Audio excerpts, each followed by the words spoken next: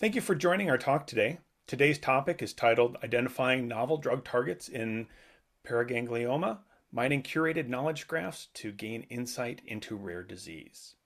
Our speakers are Jeff Green and Dr. Simon Plummer. Mr. Green holds a degree from Stanford University and is a software engineer with QIAGEN.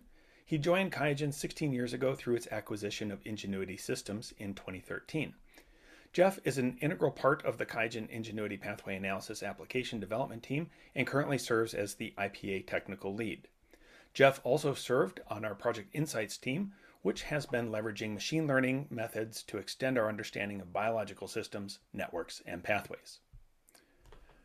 Dr. Plummer holds a PhD in biochemical pharmacology. He has served in various research roles throughout his career, focusing on high-throughput sequencing and bioinformatics interpretation of data. Dr. Plummer joined Micromatrices Associates Limited in 2011 and currently serves as its managing director. With that, I'd like to turn it over to Jeff Green to start our topic today. Thank you. So today we're going to talk about a new way of predicting associations between genes and diseases and how this was applied to research into paraganglioma. So just to start with, QIAGEN products shown here are intended for molecular biology applications. These products are not intended for the diagnosis, prevention, or treatment of a disease. So we're going to start by talking a bit about the approach, which leverages the QIAGEN knowledge graph, and which we've been mining with machine learning, and then ultimately producing disease networks. And Dr. Plummer will talk about his research into paraganglioma and his evaluation of one of these networks.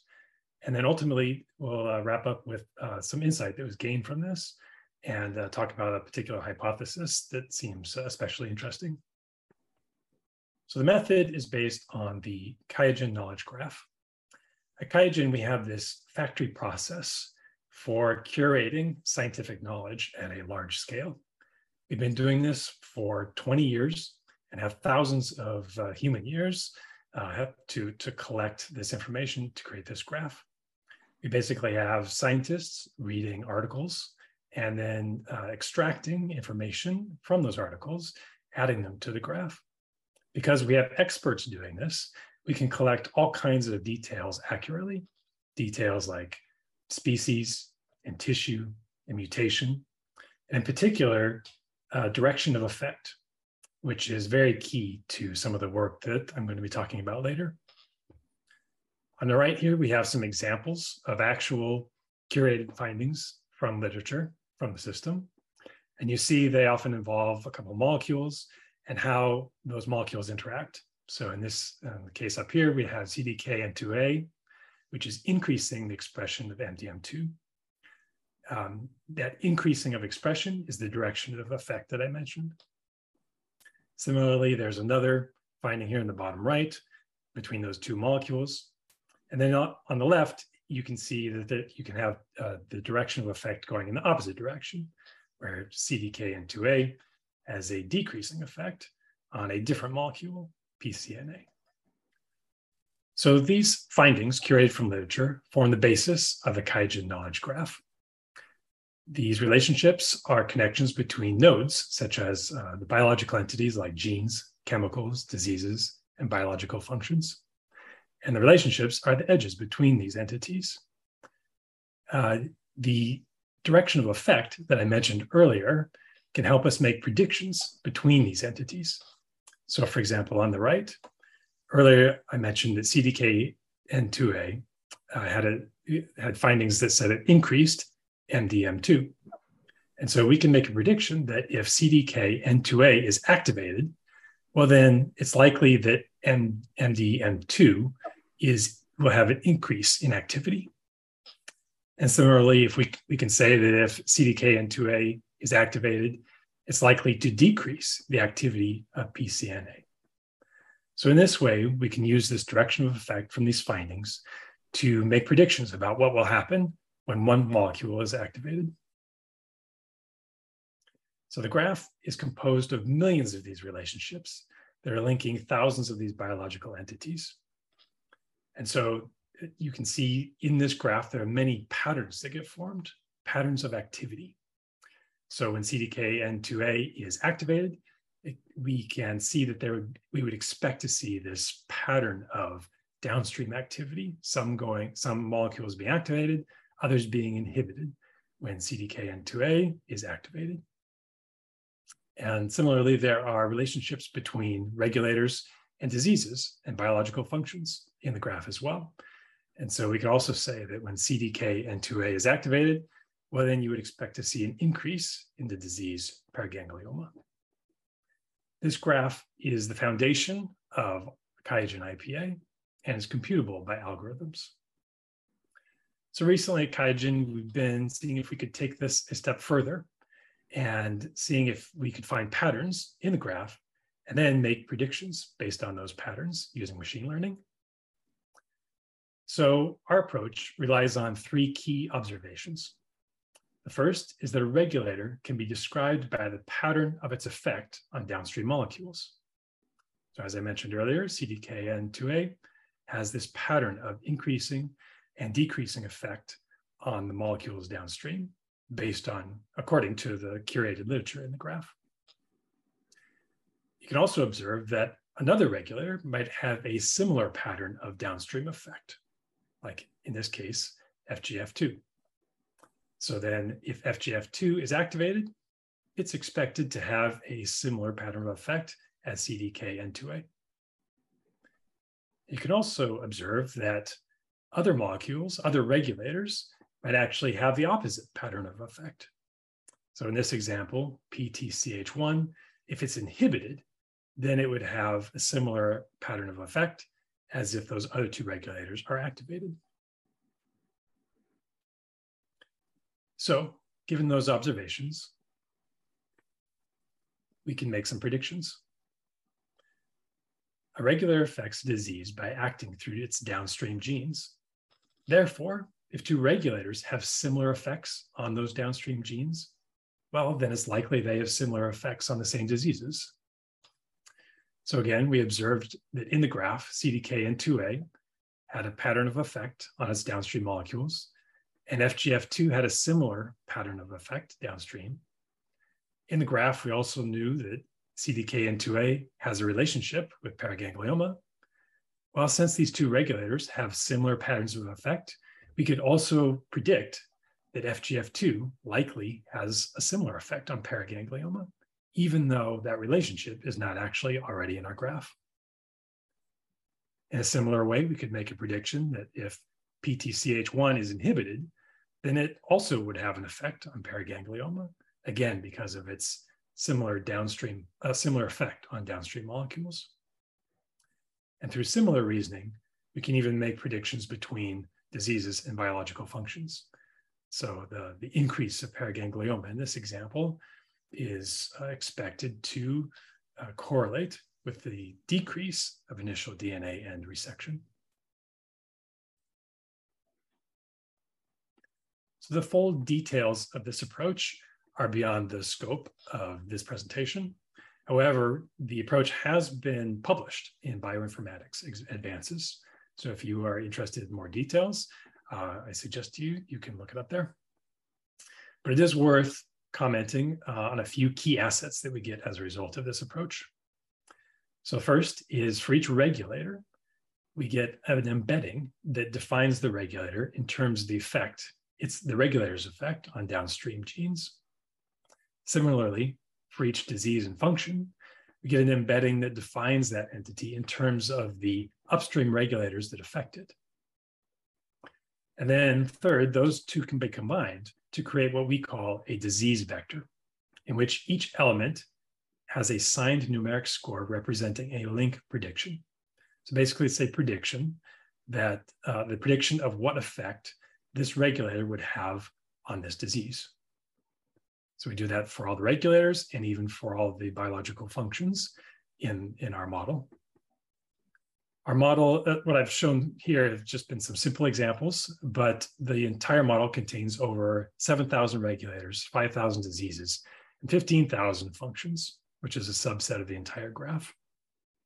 And all these predictions are based on curated knowledge, not collections of experimental data. So So we have this interesting approach, which can find these connections between genes and diseases. So the question was, well, how should we leverage this? So our first project is to create disease networks. So the goal of these is to create a snapshot of the disease, which includes the key genes, biological functions, and the relationships between them that drive a disease. So the disease vectors that I mentioned earlier can facilitate this in a few ways. It can help us prioritize which gene to disease and function to disease relationships to include on the network. If we just took every gene that was connected to the disease and in our knowledge graph, and we just added that to a network, it could be huge with hundreds or maybe even thousands of nodes and so many edges that it would be almost impossible to make any sense of it. So our goal here was to create a small snapshot, maybe about 50 molecules or so, that show the most important genes involved in the disease and the key relationships that drive it. So the disease networks help with that prioritization to determine what should go into the network. And these network or the vectors also help us predict new relationships that were not previously known in the knowledge graph. So ultimately, these networks contain genes that are important to be that are known to be important in the disease, relationships that are curated from literature, from the knowledge graph, and potentially novel regulators and biological functions predicted to be involved, meaning they're not already linked to the disease in the knowledge graph. So we created over 1,500 of these disease networks, and they're currently available in QIAGEN IPA. So one of these networks, paraganglioma, was evaluated by Dr. Plummer, who was doing research in paraganglioma. So I'll now hand it off to him to talk more about his research. Okay, well, today I'm going to describe a case study of familial paraganglioma to illustrate how we use these IPA, artificial intelligence disease networks, to identify new drugs that could target this disease. Now, paragangliomas are rare tumors of neuroectodermal origin, and germline mutations in the mitochondrial complex gene SDHB account for about 20% of these paraganglioma cases. SDHB is a key gene in the TCA cycle, essential for energy homeostasis. And the goal of our work was to identify novel disease drivers of tumorigenesis in the hope of identifying new drugs that might be effective in treating this disease. The data used for this analysis came from a single case study of this disease in a family local to Dundee in Scotland, and the work was funded by a local charity. But the broader context is that the potential new drugs that we identify might be applicable for treating other families suffering from this disease. So in our previous work, we generated a differentially expressed gene data in the tumor of this case relative to normal tissue. And in order to focus in on the gene changes taking place in the tumor, we laser dissected the tumor cells from formalin-fixed, paraffin-embedded blocks of surgical resections of the tumor from this case.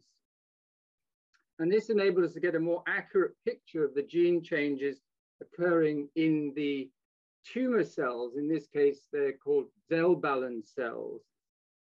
And our aim was to identify pathways and gene changes that occur downstream of the initial metabolic changes, such as succinate accumulation, that drive these neural crest cells towards cancer.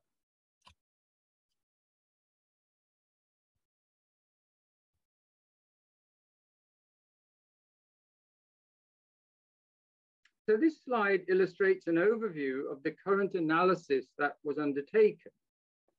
And we used our previously made differentially expressed gene list and examined this data in the context of the artificial intelligence derived paraganglioma network in IPA. Now, this network is, as Jeff mentioned, is comprised of 20 genes that are directly linked to paraganglioma in the knowledge graph through curated data, but also 28 genes that were inferred by the artificial intelligence to be linked to paraganglioma, but had no previous literature linking them to this disease.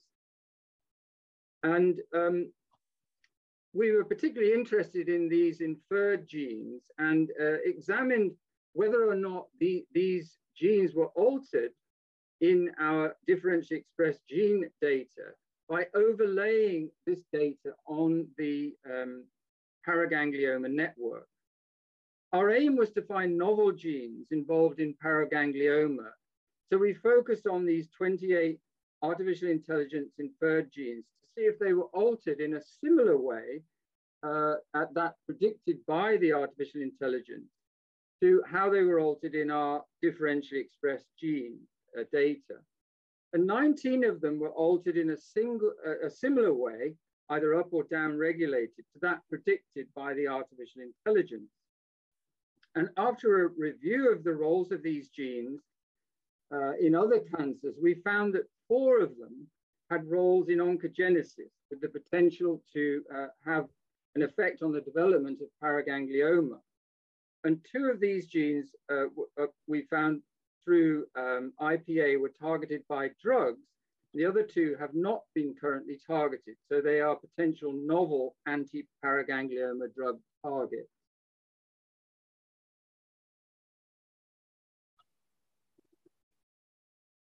So this shows the Ingenuity artificial intelligence inferred paraganglioma network overlaid with our gene expression data.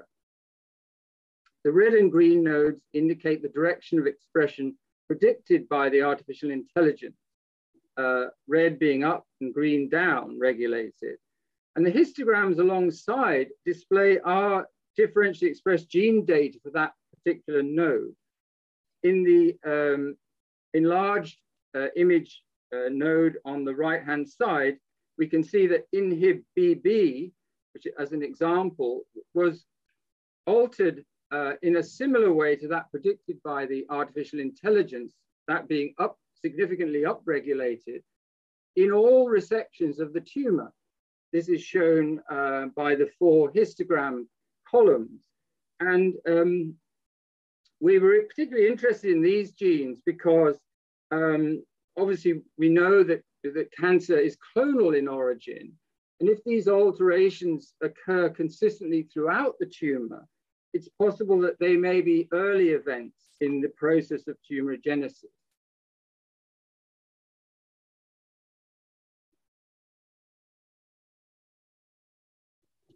So using this analysis, we identified 4 novel genes in our differentially expressed gene data that were inferred by the artificial intelligence analysis as being important in paraganglioma, and that were also altered in our differentially expressed gene data.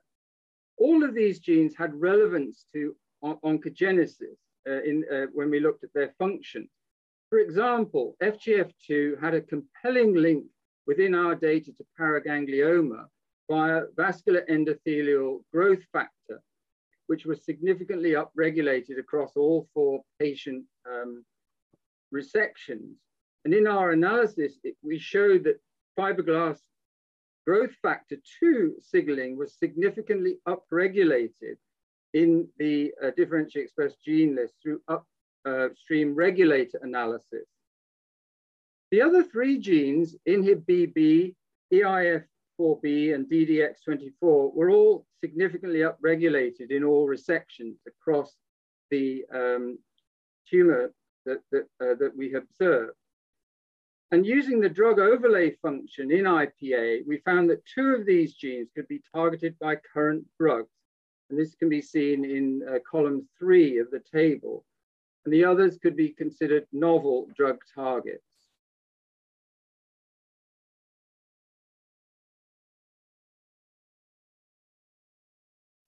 So after identification of novel inferred genes, such as FGF2, We then wanted to go back into the knowledge base to investigate how this gene may interact with other genes known to play a role in this disease that have already been published in the curated knowledge base. In the case of FGF2, we found that this gene interacts with important players in this disease, such as vascular endothelial growth factor and EPAS1. And we can also see that these genes are linked to paraganglioma using this function within IPA. When we broadcast upregulation of FGF2 onto this diagram, as it was inferred by the artificial intelligence, we can see that this would have caused upregulation of these two key players, VGEF and EPAS, as indicated by the coloring in the nodes. And this is consistent with what actually happens in paraganglioma. Hence, through this process, where previously we had no knowledge of the potential role of FGF2 in this disease, we can build a hypothesis surrounding the role of this gene in paraganglioma. And as there are existing drugs that target this gene, we can now make a plan to test this hypothesis in an in vitro system. In order to confirm that the changes that were inferred by the artificial intelligence were consistent within our data, the gene expression changes that actually occur in the case were studied. We overlaid these onto this FGF2 network. And as I mentioned, two really key genes that are involved in paraganglioma, and also we found that these were upregulated in our particular case. So this indicated that this hypothesis was relevant to this particular case that we were studying, and supports a rationale for investigating the targeting of this gene for potential treatment. So to test the novel gene drug hypothesis, we plan on using SDHB mutant and wild type cells to test the differential efficacy of the drugs, their ability to selectively target this disease. And we've identified cell lines from SDHB mutant and wild type pheochromocytoma cell lines for this purpose. And for these experiments, we plan to use our novel high throughput histology platform to test the potential efficacy of the drugs identified in our analysis using 3D tumor spheroid models. This platform works by aligning fixed spheroids in the same format as a 96-well plate in a micro PMA mold, wax embedding the spheroids and cutting parallel sections onto a standard microscope slide. We can then stain the slide for markers of efficacy of these drugs, such as cleaved caspase 3, which measures apoptosis, and Ki67, for example, looking at proliferation. And we can also perform on a parallel slide transcript profiling that enables us to examine this efficacy data in the same spheroid across these different platforms. This data could be used to build novel treatment rationales for this disease, and also to generate biomarkers of efficacy that could be useful in the preclinical and clinical testing of these drugs. So with that, I'd like to hand the microphone back to Jeff, and I'd be happy to take any questions that you have later on.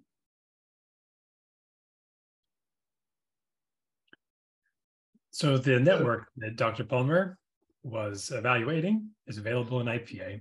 And if you have access to IPA, today you can go there and search for these pathways and lists. You can search by a name of a disease, or in this example here, you can even search by a particular gene of interest, and we'll find the networks that are pertinent or that include that particular gene. And because it's in IPA, you can then use all the power of IPA to evaluate it. So you can analyze your data, you overlay your own data set, as Dr. Palmer did. You can compare against the hundreds of thousands of data sets and analyses that are in the Omicsoft repository using their match capabilities. And you can also learn more about the context by linking out to the Omicsoft Land Explorer. So as mentioned, there's over 1,500 of these disease networks currently available in QIAGEN IPA. And the subjects really range from very common diseases like diabetes to some rare conditions like Lee syndrome. So there's a wide range of interesting topics. And on average, almost 50% of the genes in each network are novel associations, meaning that the knowledge graph did not actually have a connection between the disease and the gene. So potentially there has not been a connection found yet. So not everybody has access to IPA. And so we put several of these networks on a free online website that we call the Disease Network Explorer. And the link to that is right here. And so if you do not yet have IPA, you can click on that link and take a look at some of these networks on that website. So of course, these disease networks are only one application for this mining of the knowledge graph that we're doing. The other applications could include drug repurposing or biomarker identification or a number of other things. So we're really just getting started. So if you think this approach could help your research, or if you'd like to investigate some of these novel targets that are in a disease network, please reach out to us at insight@qiagen.com. So for Dr. Simon Plummer, and I'm Jeff Green, I'd like to say thank you for your time. Thank you, gentlemen, for that wonderful talk. We have some time here for some questions, and I'd like to pose these to each of you. First one here that I have is for you, Jeff. Was IPA used to create the disease networks? So IPA itself, the application, was not used to create the disease networks, but the knowledge graph that IPA utilizes was, right? So we created our own algorithms separate from IPA to generate this large collection of networks. And then once we had them, we wanted a way to share them. And so IPA was kind of a natural method for us to share this with a large audience. And so, of course, by putting them in IPA, you can also then leverage all of IPA's capabilities to evaluate them. So as you saw, like the hypotheses that Dr. Plummer prepared, a lot of those connections were made by using IPA's capabilities. And if people wanted to take on that endeavor themselves, they would most likely do that through our QIAGEN biomedical knowledge base. Is that correct? Right. So the disease networks are available in IPA today. And so you could open them up in IPA and then also, apply any of those capabilities to the network to evaluate them. Understood. Next question here is for Simon. What else can Spheromatrices platform be used for? Well, the platform is a high throughput histology platform. So it can be used to assess, I guess, drug effects in many different tissues. It has flexibility in that it can be applied to 3D organoids or spheroids of any particular type and any particular disease model. So it can be useful for evaluating, I guess, initially the basic histology of these disease models, but subsequently to look in more detail at drug effects, either through transcript profiling, as I mentioned, which we can do by laser dissecting the sections from the microscope slides and applying high throughput transcriptomic analysis to these sections. We can assess efficacy biomarkers for a very wide range of these in vitro models, which are being used much more extensively now in early drug testing because of challenges associated with investigating relevance to humans, because a lot of these models can be generated in different species, including humans. So it's possible to look at species differences and drug effects which are relevant to the species from which they're designed to treat, that being the human. Got it. Great. Wonderful. Next question for you, Jeff. In the new disease networks, how can you tell which gene disease associations are novel? So the best way is, let me actually go to one of them. Might help to see it. The best way is if there is a line between the disease and a gene, then that means that that relationship is known in the knowledge graph. If you clicked on this edge in IPA, you would see those findings that supported this relationship. But all these other genes that do not have a direct connection to the disease on this network, those are all predictions. So all these that do not have a direct connection, a direct line, those are all predictions made by the machine learning algorithm. Interesting. All right, great. Thank you. Back to you, Simon. What are the next steps for validating the FGF2 prediction?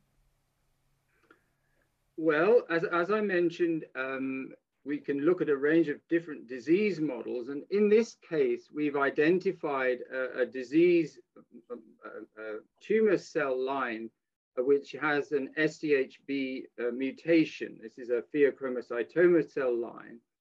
And we have the equivalent wild type cell line of SDHB for comparison. And we could see that there were relationships between the metabolic changes that have taken place as a result of SDHB mutation, which were causing effects downstream on the expression of EPAS1 and VGEF.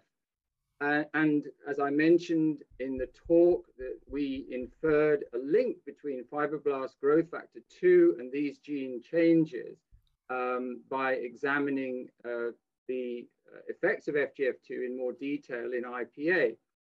So from that, we would predict that if this particular gene is a good target for the treatment of this case, we would see a selective cytotoxicity or anti-cancer effect in the SDHB mutant 3D model compared to the wild type model.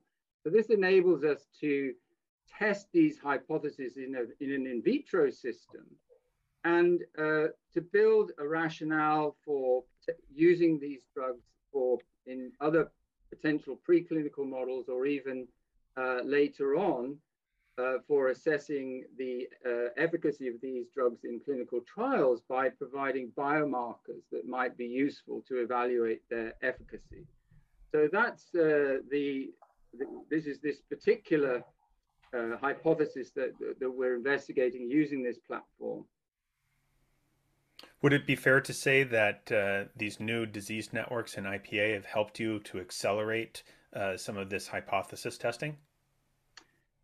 Yes, they have, because in our previous work, we were able to ask some questions about the origin and the function of genes that were altered in the tumor in relation to some diseases and other processes where we could match these gene changes to biological processes and disease processes that looked similar. This is an approach that we used using a matching algorithm. But what we've been able to do with the Ingenuity artificial intelligence network is to build and increase the scope and understanding of this network by actually combining our matching network, where we were looking at a different biological hypothesis, with the network derived from the artificial intelligence. So we've expanded our understanding of the disease processes that take place. Wonderful. I think we have time for one last question and kind of a softball, but Jeff, are you open to collaborations on other diseases? We definitely are. So, we have this collection of networks in IPA, but we ourselves are obviously not experts on every one of these diseases. And so we are seeking people who are experts in those diseases, who are doing research and who are interested in finding some kinds of novel connections. So we'd like to partner with those folks and first of all, have them evaluate the network, give us some feedback on it. But then also, hopefully, some of those network or some of those new predictions are interesting to them as well, and that they could follow up, evaluate some hypotheses, and even maybe even do some validation. So we are very open to collaborating with scientists. So just reach out to us at insight@QIAGEN.com. Great. Thank you very much, both gentlemen. That concludes our presentation today. If we didn't get to your question, we will try to answer them via email, and we thank you for attending today's webinar.